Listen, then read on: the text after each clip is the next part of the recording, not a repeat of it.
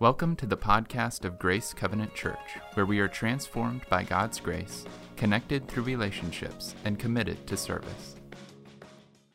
Please have a seat. Asked Mike several weeks ago, I said, hey, this is Palm Sunday. Let's see what we can do. And wow, the trumpet and the key, the boards, the vibes, that's good stuff, huh? It's good. We are on a journey as a church. We're trying to find out what is the real Jesus. And how do we do that? We look for people that have actually been there, firsthand accounts. We were looking at the book of Mark together. It's one of the Gospels, one of the biographies of Jesus. And then we're looking at, okay, how would we follow this true Jesus? What would that really be like? And so as we read through this story of the life of Christ, we're trying to look for people in the audience that might most be like us. Their souls are in the same maybe health or condition that ours are, and then we would say, okay, that's maybe the way I would react as well, and then make adjustments accordingly.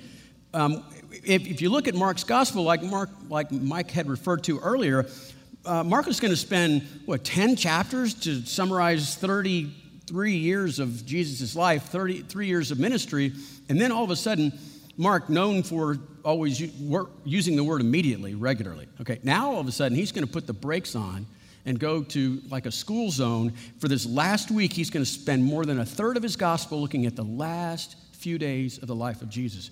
Because Mark wants us to see things closely and with details about this week, this is what's called Passion Week, that we need to focus on so that we can know the true Jesus. All right? And so this week we're going to look at the first 3 days of the life of Jesus, and by the end of these 3 days, you're going to love Jesus or you're going to want to kill him.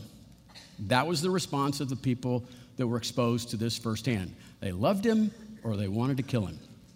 First day of this week starts off in a thing called Palm Sunday. We call it that because it is Jesus' triumphal entry. And what that means is that he sent a few of his men to go get a donkey colt that had never been ridden and to take it to him. And they put some of their coats over the top of that. And as he rides into town, they're throwing their jackets and palm branches in front of this colt so it would never touch the ground.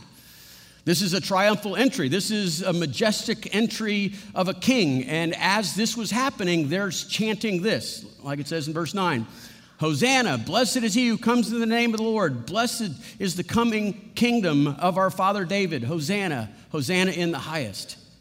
And so he's coming in while everybody's chanting Psalm 118, which is one of the liturgical songs for Passover. And so they're getting ready for Passover. So they're singing this Passover song to him. And listen, the reason he's riding this donkey instead of a horse is because, at least in Israel, when a king would come into town and he'd have one of these entrances, if he came in as a conquering king, he would come in on a war horse, right? Giant hooves, clap, clap, clap. He was showing his power. If he came in to show himself to be a humble servant of the people, he would ride this donkey. And so that's what he's doing while he's doing that. And people are starting to realize, because of who Jesus is, who he's claimed to be, and this is the beginning of Passover week, I think some of them are hoping this will be the best Passover since Passover. I mean, this is it. Things are starting to happen for real. And what's telling in this story, though, you have to see this radical change of mood from this triumphal entry and the singing of Psalm 118 and people praising him. And then right as dusk happens, this happens, and it's a clue to the rest of the week. And Jesus entered Jerusalem, and he went into the temple courts, and he looked around at everything. But since it was already late, he went out to Bethany with the 12. Jesus sees something. He's been to the temple before. He sees something. He's seen it before. It's not the first time, but this will be the last time. He's going to make things right. Doesn't like what he's taking in. Now, I mean no disrespect. Honestly, I'm going to propose something so that you actually might better grasp what's happening in the next section. If we can imagine this next story as it's being told in a genre that we might be familiar with, we're going to understand what actually takes place more deeply. If you could, please, look at this as like a Western, an old Western movie. I know, just put Jesus in chaps and a spur and put a badge on him. He's the new sheriff. And the reason I'm asking you to do that is, again, not to show any disrespect, but we have a better understanding of mood and ambiance and power of a story that's being told in a genre that we're familiar with. The spaghetti Western, the classic Western movie, probably more so than we understand ancient Near Eastern storytelling. And if we can envision that and wrap that around, we're going to understand what exactly Jesus is coming to do. Because here's what's happening. Jesus is the new sheriff in town, and he's coming to clean up this corrupt city that's being overrun and overruled by these insidious, proud religious leaders, and they have put their thumb on the people's back, and he's going to call them out, and he's going to make it right. He's going to call them out, and he's going to make them right. Day one ends, triumphal entry, Jesus seeing what's happening at the temple, not able to do anything because the sun's setting on him. Next morning, wakes up, first thing, he puts on those chaps, he puts on those spurs, and then the badge. Puts on the badge. Watch as he walks towards Jerusalem now, or towards the temple area. He's hungry, and he goes over and he sees this fig tree. And he looks at the fig tree, and it's in full bloom, but there's no figs. Now, this time of year, there should be like pre-figs. There should be buds of figs to come, and there's nothing there. And so he says, no man will eat from this tree ever again. He curses the tree. It's the only destructive miracle that he does. And that tree, it's dead. Now, why is he picking on fig trees? Right? I mean, why? Leave the fig trees alone. It's a living parable. Fig tree, the expression fig tree is a metaphor for Israel, the nation of Israel, and their spiritual condition. 5 Old Testament prophetic books call Israel a fig tree. And so Jesus is saying, you've got a problem here, Israel, in this one little symbol. It's hypocrisy. You're projecting one thing, but in your reality, you have nothing. You're showing full leaves, but no fruit. All splash, no righteousness. And in chapter 11 and 12, the key word that will be repeated multiple times is the word hypocrisy. So let's make sure we understand what that means. Here's what hypocrisy means. This is what Sheriff Jesus is coming to clean up. Hypocrisy is when you project an image, people believe that this is who you are, and you know that you are really here. The gap between your projected image and your real self, that gap is a lie. That lie is called hypocrisy. Okay, so the person that you project, you want people to think you are honest, right, noble, fair, religious, and you know otherwise, and you're not letting them know, that's a lie about who you are. That's a lie towards other people, and people sometimes think they're lying to God. And that's why Jesus is going to attack the religious leaders in the temple area. And this fig tree is like a sheriff that walks up on the town, right? He's coming into town. He's the new sheriff in town. And here's this sign that says, the fig tree represents the sign that says, city limits of Dodge, Dodge City. And in a Western, what would he do? He'd kind of move his horse over, and the muscles of his shoulders would just knock that city sign down. And it would tell you there's something's about to get real. Right? So this fig tree it'd be like the sign that says, now entering Dodge City, and this sheriff just knocked it down. All leaves, no fruit. All talk, no righteousness. Hypocrisy, I'm coming after this now. And as he comes up, he saw again what he saw the night before. He comes in and looks at the temple. This is what he was supposed to see. This is the model of the temple during Jesus' time. And those 2 giant areas to each side of the actual temple itself, that's called the area for the Gentiles, the court of the Gentiles. And here's what's beautiful about the court of the Gentiles, what a blessing it is for non-Jews.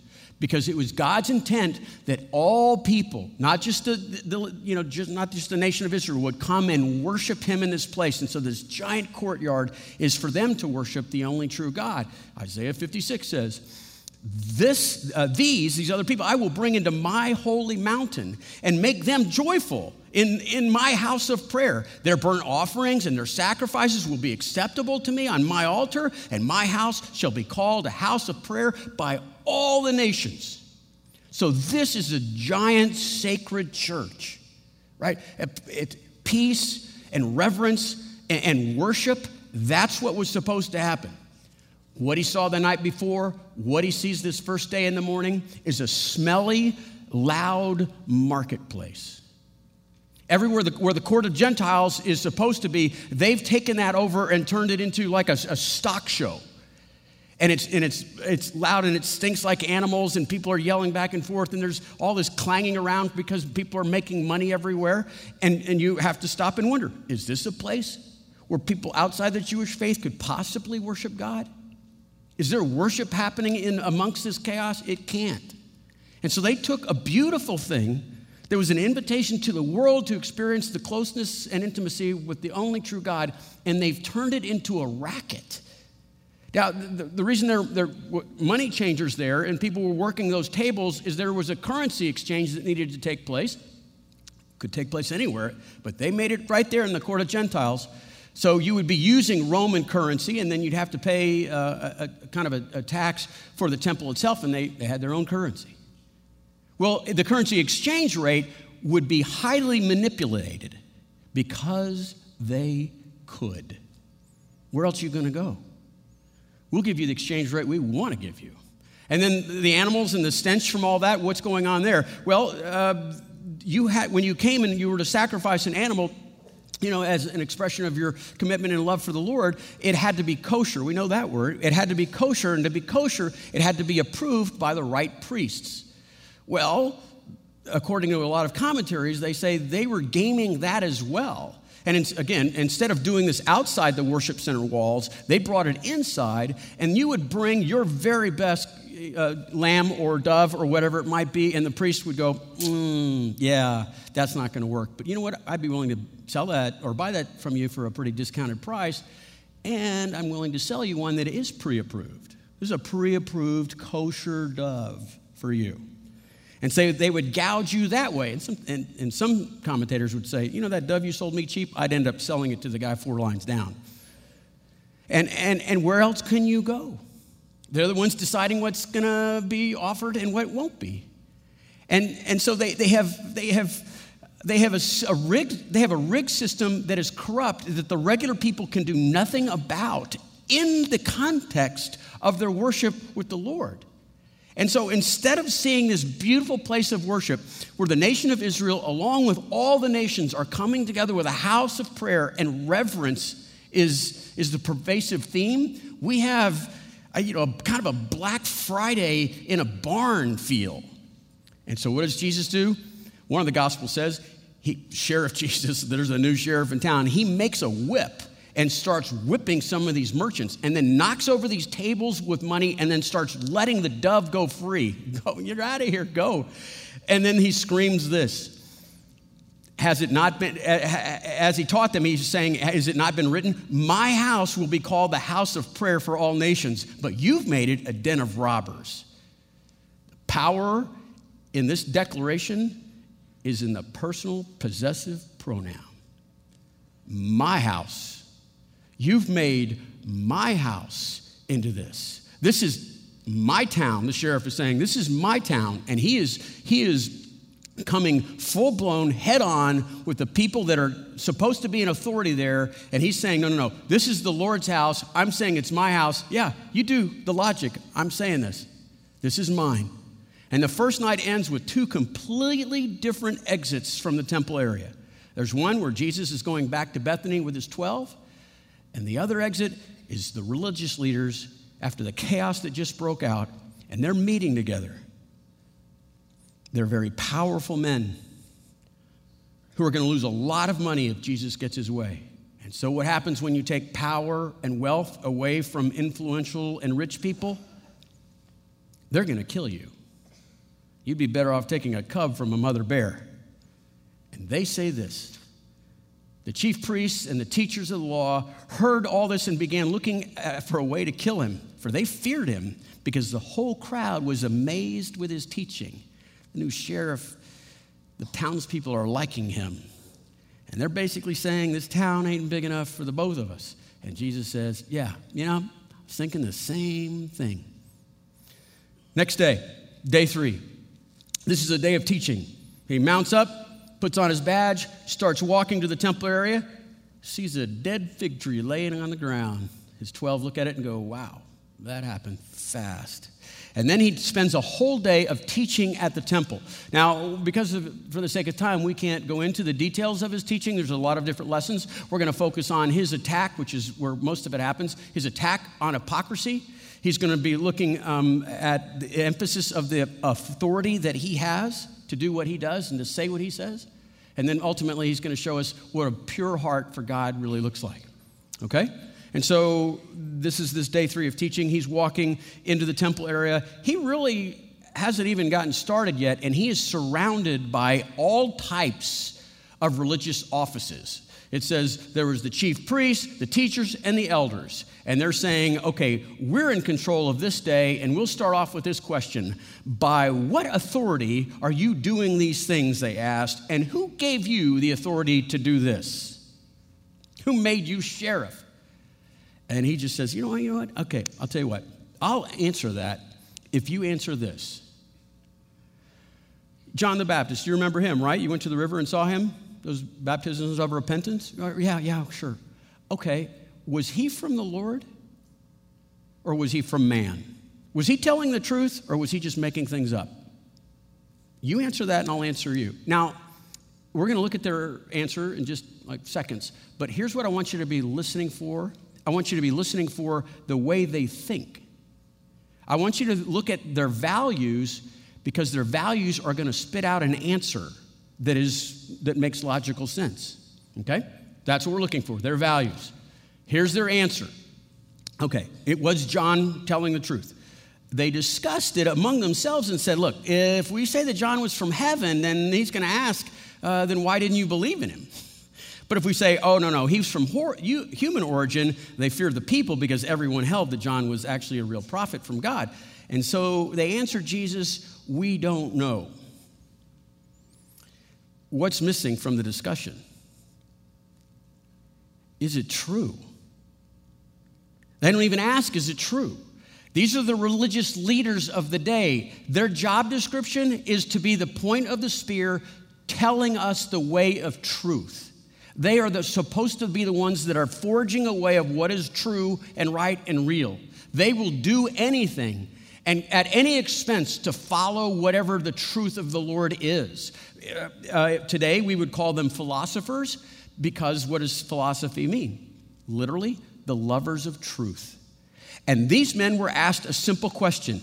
Did John tell the truth? Okay? Was John sent by God? And they never even consider the question. The question that was up for debate was, how do we answer this in such a way as to hold on to as much power and authority as we can? How do we answer this question so as not to cost us too much in our reputation? How do we hedge our bet and keep things safe? Never about truth. And so they say, I don't know. That was their disqualifying, I don't know, I'm not really sure. And Jesus is like, well, fine. If you won't answer that, I won't either. They're not even trying to follow truth. When I was in seminary, graduate school, a professor of apologetics, and we would call that philosophy today, he said this, just kind of an off moment in class because I think guys were getting their hopes up in being able to answer questions. And he said, look, there's two types of people in the world, okay? People whose theology determines their lifestyle and people's lifestyle determines their theology. Let me explain that, okay? There's people whose theology determines their lifestyle. What God has said will determine the way they act. And there's other people that say, I'm just going to act a certain way, and then I'm going to say that God says it's okay. And there's just like these two types of people, right? There's one group of people that say, God has said this is right and this is wrong. I'm going to try everything I can to do right, and I'm going to avoid doing wrong. And there's other people that say, you know what? I like this peer group. I like this place in life, and I'm going to read books and commentaries and whatever I have to do to make sure that God says it's all been okay. And here's the part that was most discouraging about his comment. With these two types of people, there's some people that are the flagpole and some people that are flag. He said, most people are flags.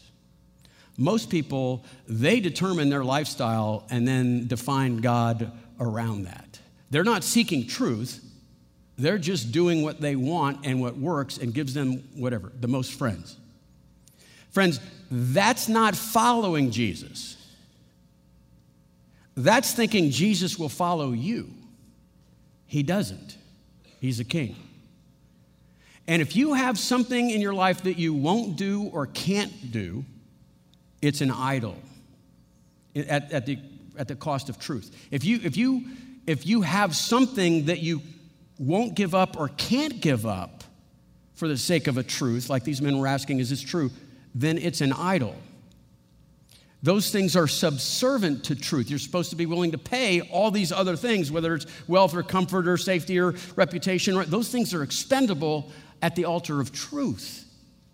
But if you switch it around, then that thing, reputation, money, wealth, safety, comfort, control, that becomes an idol. And friends, let me tell you the nature of idols. They require regular sacrifices of your soul. And they make you less than you were meant to be. That's the whole theme of the Lord of the Rings and even The Hobbit, is we all have a ring, and we've got to throw it into some volcano, or it will master us, and we'll become like Gollum. And ultimately, the idol slays you with irony. Whatever you worship will destroy you. And that's why, by the way, because of the nature of our souls being bent towards idol worship and thinking God's going to follow us, that's why Jesus says, hey, you tired yet? Are you weary and heavy laden with your idol? Bury it.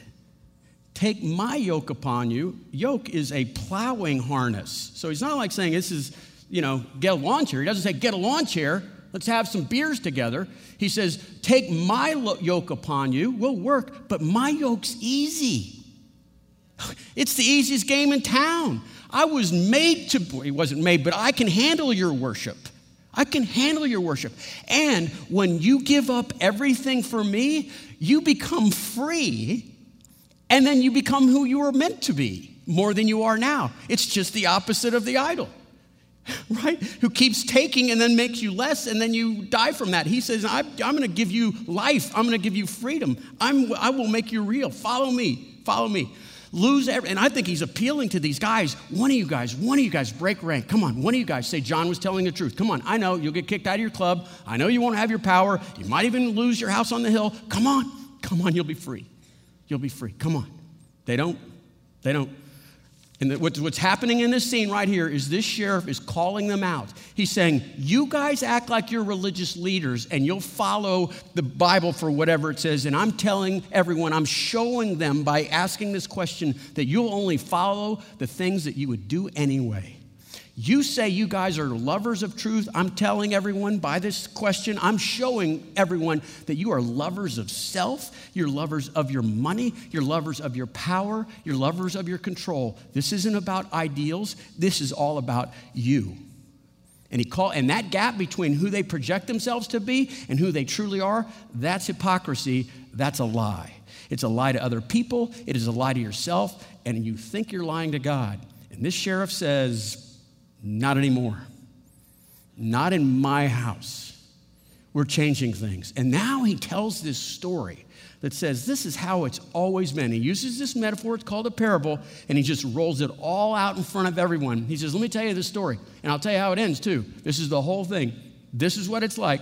God is like a guy that owns a vineyard, and he builds this fabulous, this spectacular, amazing vineyard, right? He plants the vineyard. He builds a wall all the way around it to keep it safe. He's even got watchtowers on the corners to protect it. He digs a pit for the wine press, and then he turns it over to some people so you guys can work it and enjoy it. You're welcome. Then he goes off to a foreign country, and then the first set of crops come in, and he sends one of his runners in and says, hey, could I have a percentage of this last harvest from my vineyard? Could I have a percentage from my vineyard? Your rent is due. And here's what they do to the messenger. And they seized him. And they beat him, and they sent him away empty-handed. Oh.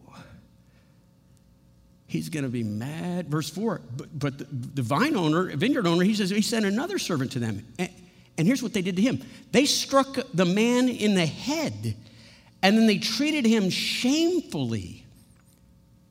Eastern culture. This is an ancient Near Eastern story. How do they feel about shame? You've shamed your family. You've lost face. In a Western motif, right? They didn't just beat this guy up and hit him in the head. This attack to his soul was far worse than the attack to his body. They beat him up in the middle of town while everybody was laughing, even the kids. They strapped him to his horse and drug him out of town. They humiliated him. How do you feel now sitting at the feet of Jesus teaching this story? What do you think ought to happen next? I've got an idea, Jesus. Let's go. Let's get this thing done. He doesn't stop telling the story. Jesus says this. He sent still another one.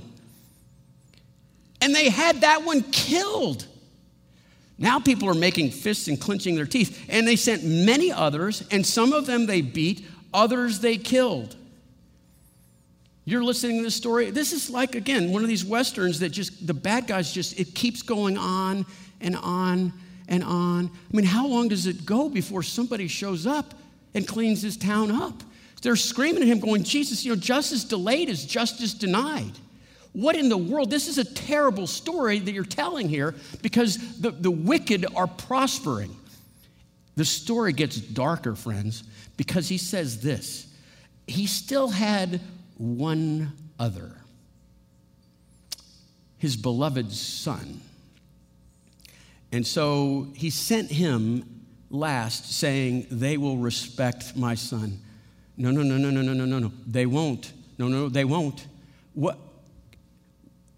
Send the army, don't send your child. What would it be like who is this son? Who would go to this vineyard after this level of abuse and shame and disrespect? What kind of son would do that?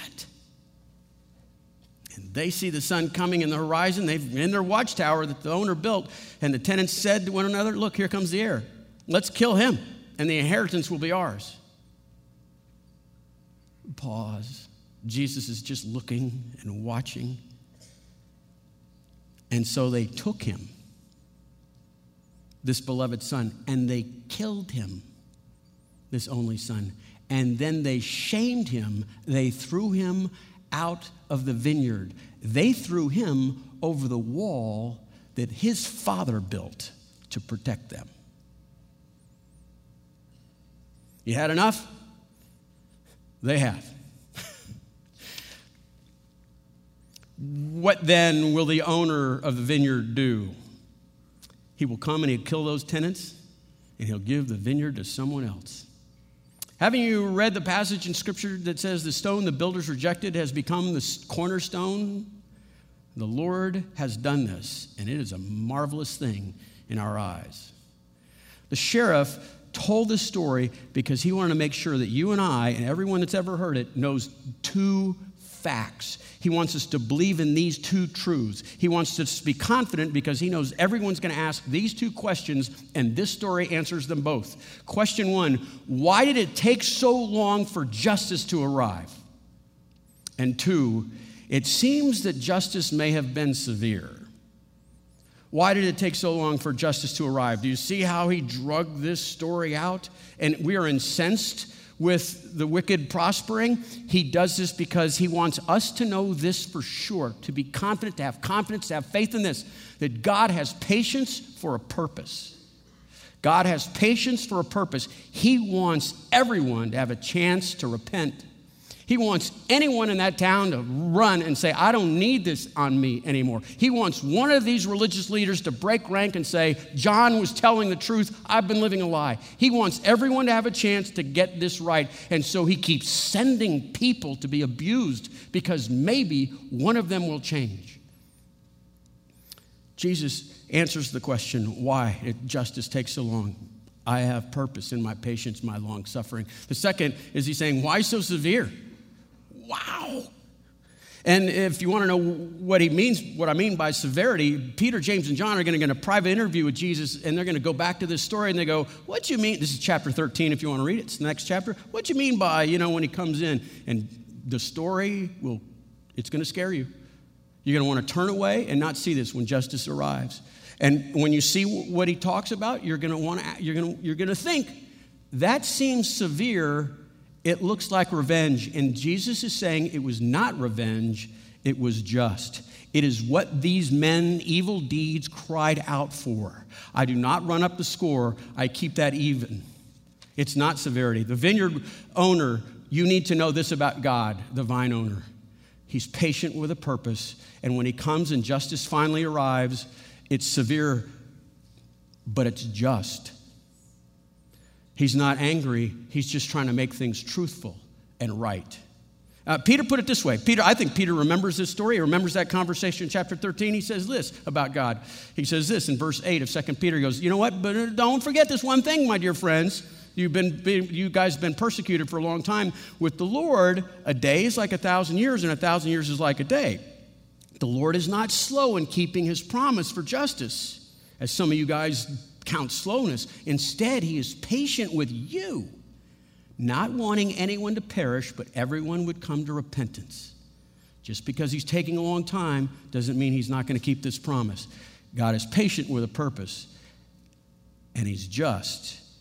And it looks severe. Next sentence, he says, but when the day of the Lord will come, it'll come like a thief. The heavens will disappear with a roar, the elements will be destroyed with a fire, and the earth and everything in it, will be done with and laid bare.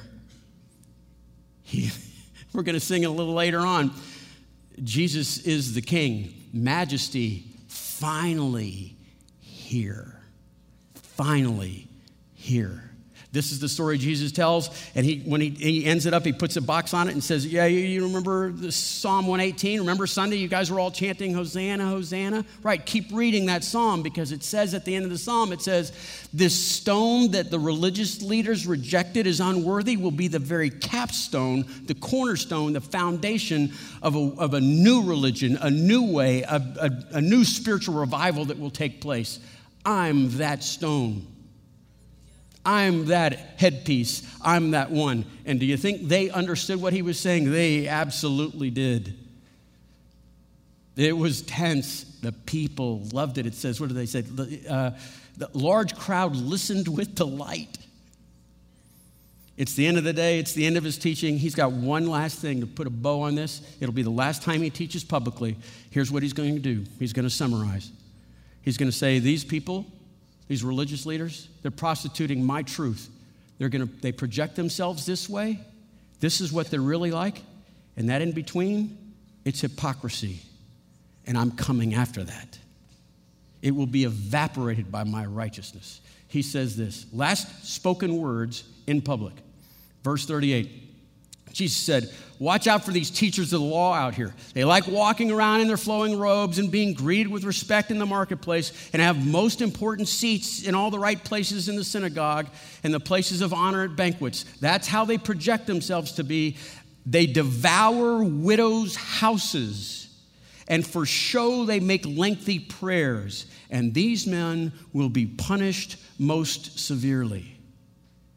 There's different types of hypocrites. There are political hypocrites. Good grief, right? Oh, you're going to serve me. This is for, it's not about your power and money. It's about you, right, serving the common man. Are you sick of that yet, right? We have 6 people running for president, and I just want to draw a name out of a hat, right? And loser has to be president. I'm preparing for this big election. This is how I'm doing it. I hope you join me. Jesus is coming back tomorrow. Tomorrow. All right? But while there are political hypocrites, what is Jesus singling out here? He's talking about spiritual hypocrites, because they're taking his words and what he meant good, like the court of Gentiles, and they've prostituted it, they've ruined it, they've turned it into something else. And friends, when you use your spiritual influence, your spiritual power as a father or a mother or a teacher in that context, friends, be haunted by this passage. Some of you have come from churches where pastors manipulated and connived and asked you to give sacrificially so they could get wealth and power. God's watching. They have no concept of this new sheriff coming.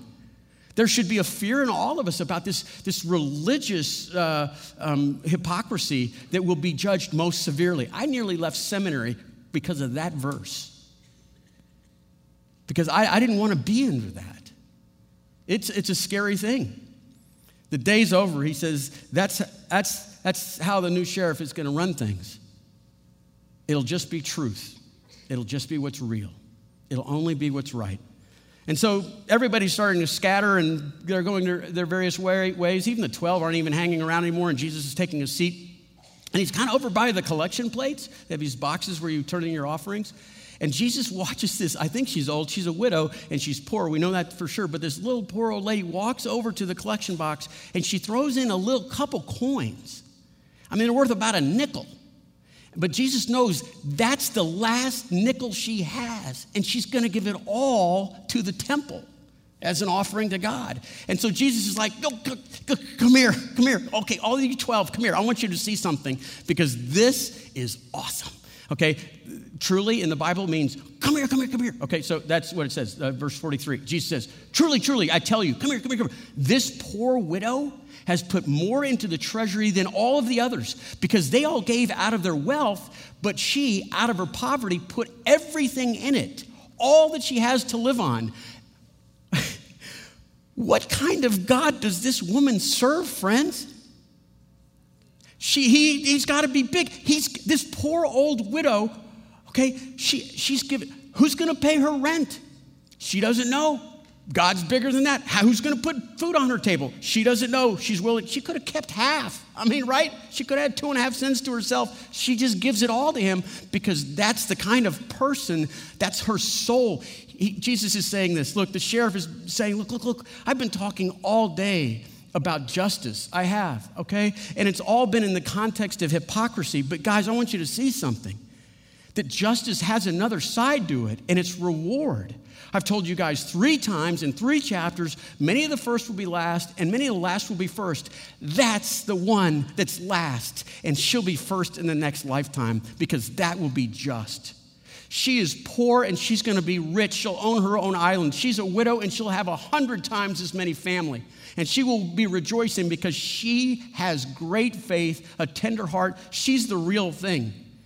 So, look, guys, before we close this up, I want you to see that justice is harsh and it's true and sometimes appears severe, but it is good and it is rewarding because God is constantly and always looking for men and women who pursue him and want to honor him and live with a whole heart towards him. There's rewards. Know this. This is the story of the first 3 days. Know this, that God is patient with a purpose. It's his mercy that keeps his justice at bay. And know this too, that he's going to make things right. Okay? You be confident about this. You follow truth wherever it leads, at whatever cost, and you'll be rewarded for that. Let me tell you how Paul wrote it. He said this, don't be stupid. God is not mocked. Whatever you plant, you harvest. You plant lies, deeds of the flesh, all your addictions, you plant your idols, and you harvest wrath. But that's only half of justice. That's only half of agriculture. You plant the Spirit, you plant righteousness, you have a harvest of eternity. So don't grow weary in doing good. That's today's lesson. Don't grow weary in doing good. Nobody's getting away. The sheriff is coming. He is our king. He is majesty, and he is finally going to be here. Do not grow weary in doing good. Last sentence, he says this, in every opportunity, do good to all people. You know what? Especially the guys in the church. How do you like Jesus now? Yeah. He's a good God. He's a good Father. He's going to make things right. Let's thank him for that. Lord Jesus, I think there's maybe some people here that might have been confronted with the disparity between maybe the way they project themselves and the way they truly are. And God, I'd ask that you would give them the courage to repent and the courage to take responsibility and the courage to live for truth at whatever that costs. You would free them from their idols and bury them in the graveyard, that they might take your yoke that's so easy, and they'd be free and they'd be themselves. And Lord, I'd ask that you would give us this confidence, especially in days where everyone all the wicked and evil just continue to seem to prosper.